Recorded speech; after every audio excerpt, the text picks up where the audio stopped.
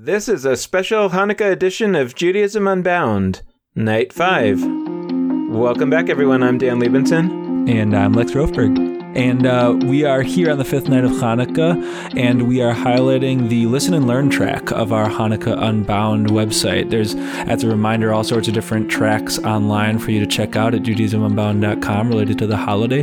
The Listen and Learn track, for those who don't remember, is a set of our podcast episodes from about a year ago where we featured all sorts of guests talking about Hanukkah, its history, its contemporary observance, all sorts of good stuff.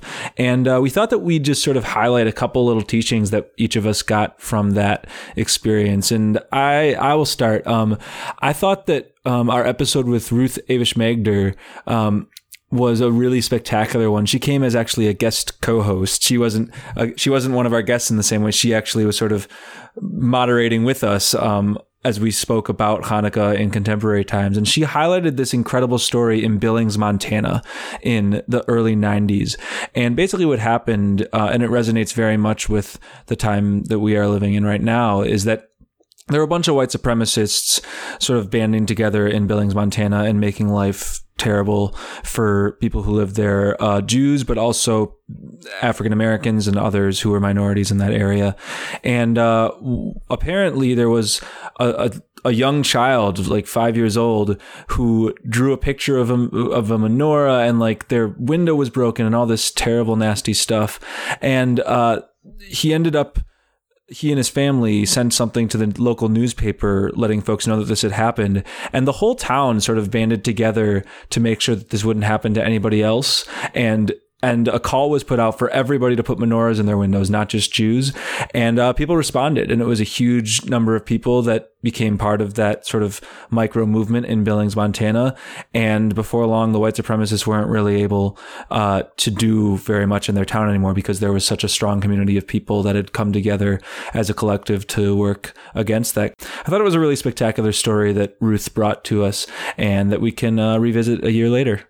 Yeah, actually, it's funny. I'm reflecting back to a conversation that we were having with Burton Visotsky, who wrote a book called Aphrodite and the Rabbis that talked about the kind of origins of rabbinic Judaism in Greek ideas, particularly Stoic thought.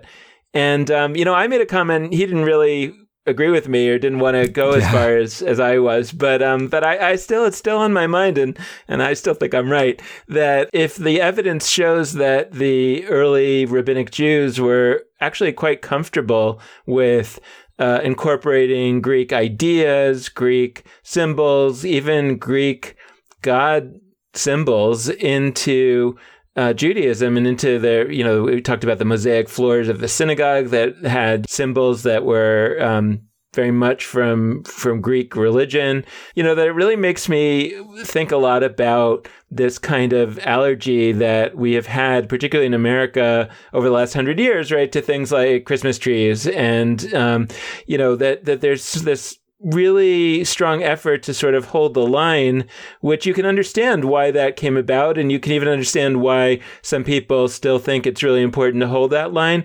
On the flip side, I really think it's an inescapable conclusion to look at Jewish history and to see that it's just as much part of our tradition to incorporate elements from other groups as it is to resist that incorporation. So at the very least, you have to be able to say that the question should remain open as to, how can Hanukkah change again now that Jews are living in these mixed families and all the other situations, all the other elements of why Jews, particularly in America today, are in a different situation from the past. So that's still on my mind, and it's still something that I think is really important for us to be thinking about, as many of our listeners, I think, are about to light candles with families that include people who are Jewish, people who are not Jewish, and people who have multiple identities.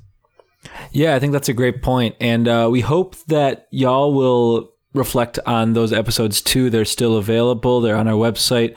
You can get to them at judaismunbound.com, or just on our iTunes page, you can get to those Hanukkah episodes. They're, I believe, in the early 40s of our episodes. So definitely check those out. And in general, we hope that you will consider contributing whatever ideas and rituals and activities and etc. that you and your family or your friends or loved ones do for the holiday. You can hit us up at dan@judaismunbound.com or lex@judaismunbound.com if you have any of those. So thanks for listening. And with that, this has been Night 5 of Hanukkah Unbound.